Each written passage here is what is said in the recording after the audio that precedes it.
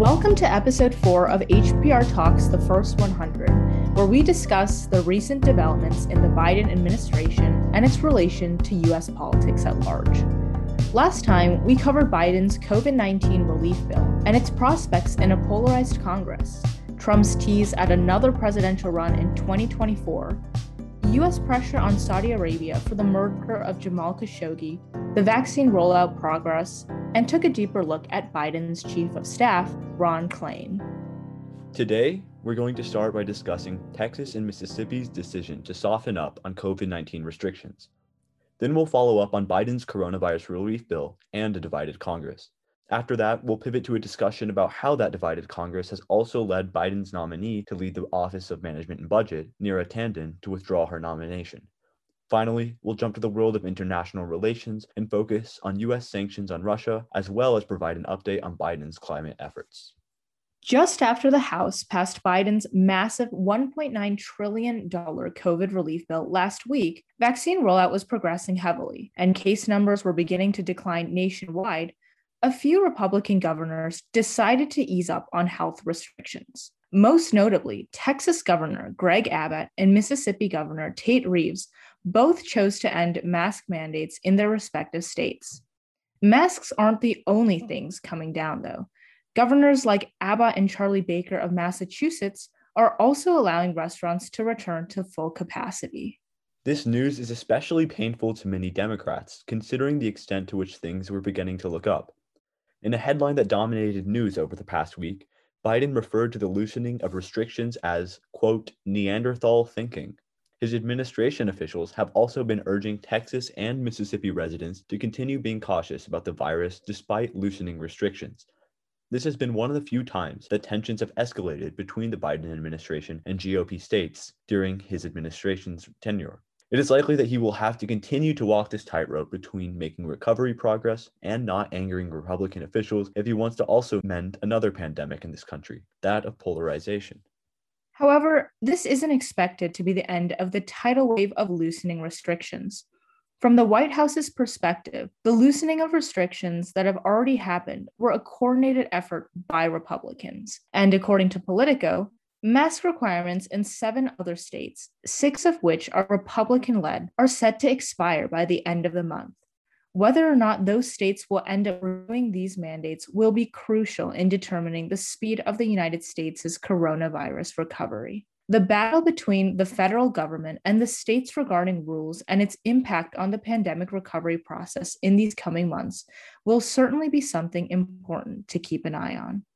The battle for coronavirus recovery has had some strength on the federal level, though. In a decisive win for President Biden, the Senate passed an edited version of the stimulus bill, which is heading back to the House in what is expected to be a quick final approval process before heading to the Oval Office. Lawmakers and civilians alike are hoping that the bill can be finalized in mid-March, with stimulus payments being delivered to many Americans before the month concludes. Of course, it's important to remember that the passing of the bill is not the last step in the road to pandemic relief. If anything, it's the first step in a long road to efficacy. Now it's up to Washington to ensure that the enormous economic relief package is distributed efficiently and effectively to those who need it most, which will certainly introduce new obstacles along the way. In a recent article, the Washington Post wrote that, quote, the sheer volume of new programs threatens to swamp federal agencies, including the Internal Revenue Service, leaving some lawmakers fearful about early delays. Democratic Senator Ron Wyden of Oregon, who also serves as the chairman of the Senate Finance Committee, underscores this reality when he said, quote, implementation is the ballgame. You can have the best priorities in the world, whether it's the well-being of children or the needs of those who have been laid off of no fault of their own. It doesn't mean a whole lot if you can't get the benefits out so people can make ends meet. On the positive side of things, it seems as though more progressive Democratic representatives are feeling content about the passing of the bill, despite the dropping of the $15 minimum wage clause. In a recent interview with CNN, Senator Bernie Sanders of Vermont characterized its passing as, quote, the most significant legislation for working people that has been passed in decades. Sanders also attended that he hopes to actualize an uptick of the minimum wage in some other way than within the stimulus bill package. On the flip side of things, many Republican representatives have continued to express their dissatisfaction for the stimulus package, arguing it represents an inability for bipartisan compromise and foreshadows a failure to successfully implement such a large-scale relief program. Republican Representative Matt Gaetz of Florida recently told Fox News that the package is, quote, a Trojan horse for socialism and, quote, has everything Democrats have wanted wrapped and branded in coronavirus so that people are scared into voting for it. It'll certainly be interesting and important to see how the stimulus package is implemented as states continue to loosen their COVID regulations and the prospects of reopening on both the local and national level increase. It'll also be worthwhile to continue monitoring the political support or blowback the package receives as it is actualized and people begin receiving the benefits of the original bill promised. Check back next week for more updates on that front. Another testament to a divided Senate, Biden's pick to lead the Office of Management and Budget, Neera Tanden, chose to withdraw her nomination last week, with Biden accepting her request. She had been considered a very controversial nominee given her past statements insulting Republicans and Democrats. According to CNBC, during her confirmation hearing, she was grilled on a past tweet where she had compared Senate Minority Leader Mitch McConnell to Harry Potter villain Voldemort, and another tweet where she stated that vampires have more heart than Senator Ted Cruz. She had also criticized Bernie Sanders in the past during her time as an advisor to Hillary Clinton's 2016 presidential campaign. At the confirmation hearing, Tanden apologized for her past remarks, stating that, quote, I deeply regret and apologize for my language and some of my past language. However, given the tension in the Senate, as well as its 50-50 party line split, that wasn't enough to guarantee that she would be nominated. Centrist Democrat Joe Manchin of West Virginia, as well as Republicans Mitt Romney of Utah and Susan Collins of Maine, all stated that they would not vote to confirm her given her past critical remarks aimed at politicians from both parties. Sensing this reality, in a letter to the president, Tanden wrote that, quote, unfortunately, it now seems clear that there is no path forward to gain confirmation, and I do not want continued consideration of my nomination to be a distraction from your other priorities. Biden, respecting this wish, chose to withdraw her nomination to the Office of Management and Budget. Biden's chief of staff, Ron Klain, promised, however, that the White House would, quote, find some other place for her to serve in the administration that doesn't require Senate confirmation. Obviously, I think this entire Tanden throwdown is a testament to the level of division in the Senate. However, some may also choose to see it as a referendum on the petty politics of insults that were very characteristic of the Trump era. Whether or not one thinks that Tanden's past tweets should have cost her her confirmation, the Tanden situation tells us one thing for sure.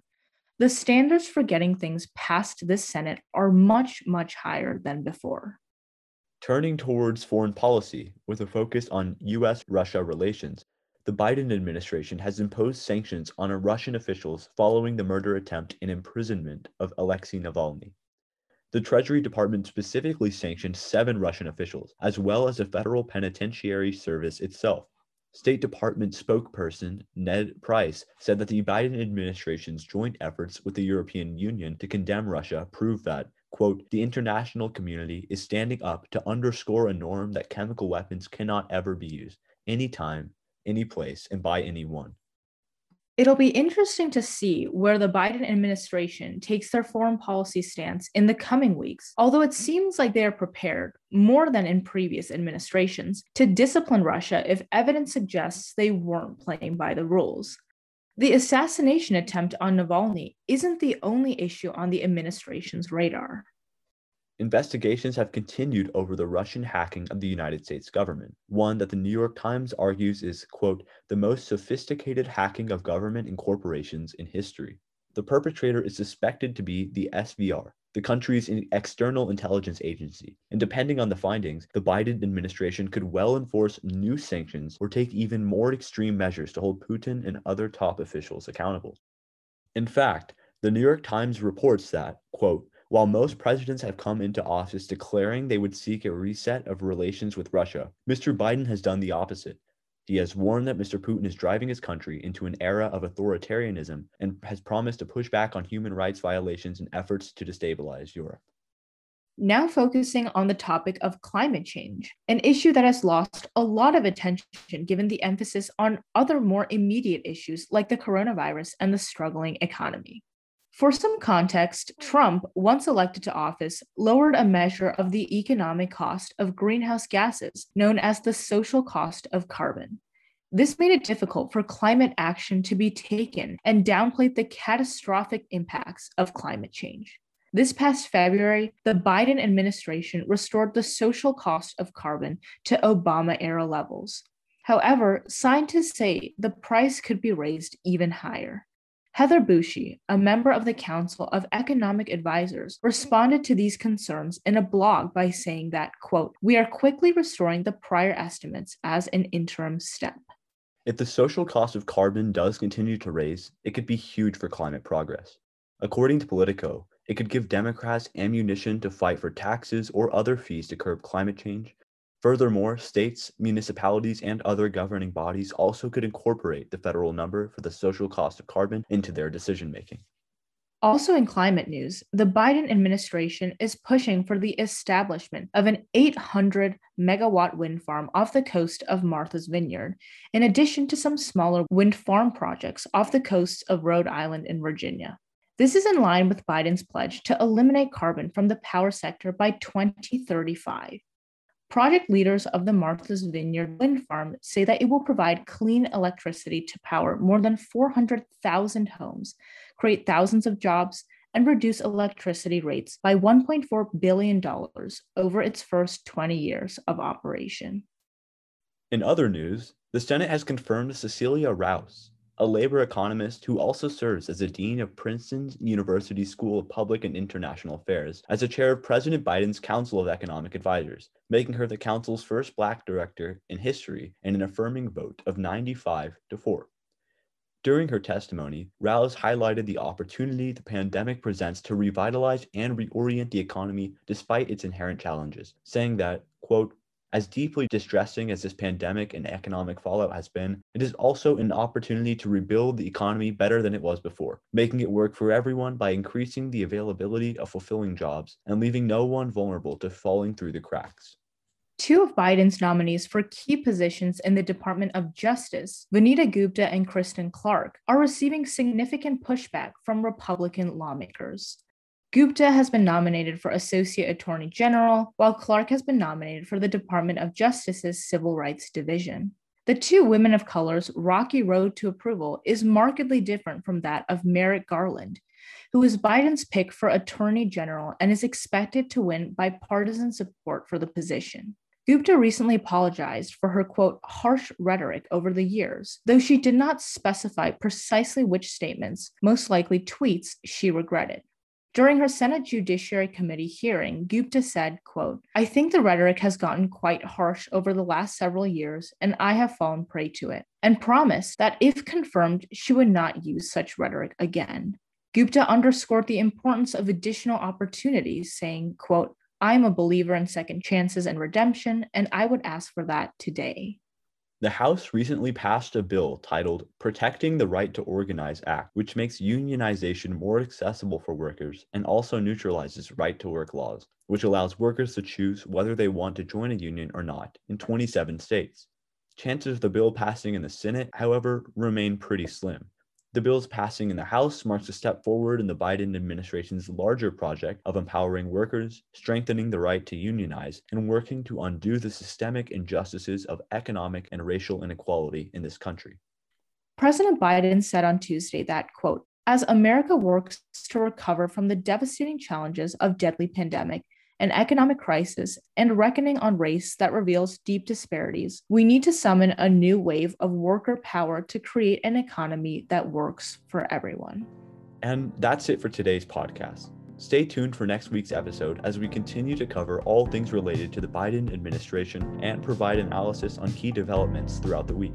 How will the early implementation of the stimulus package pan out? How will Protecting the Right to Organize Act be received in the Senate? Will there be updates on foreign policy, particularly relating to Russia and Navalny? We're as curious as you are to find out. And with that, I'm Emmy. I'm Fawaz. And this has been HPR Talks, the First 100. Until next time.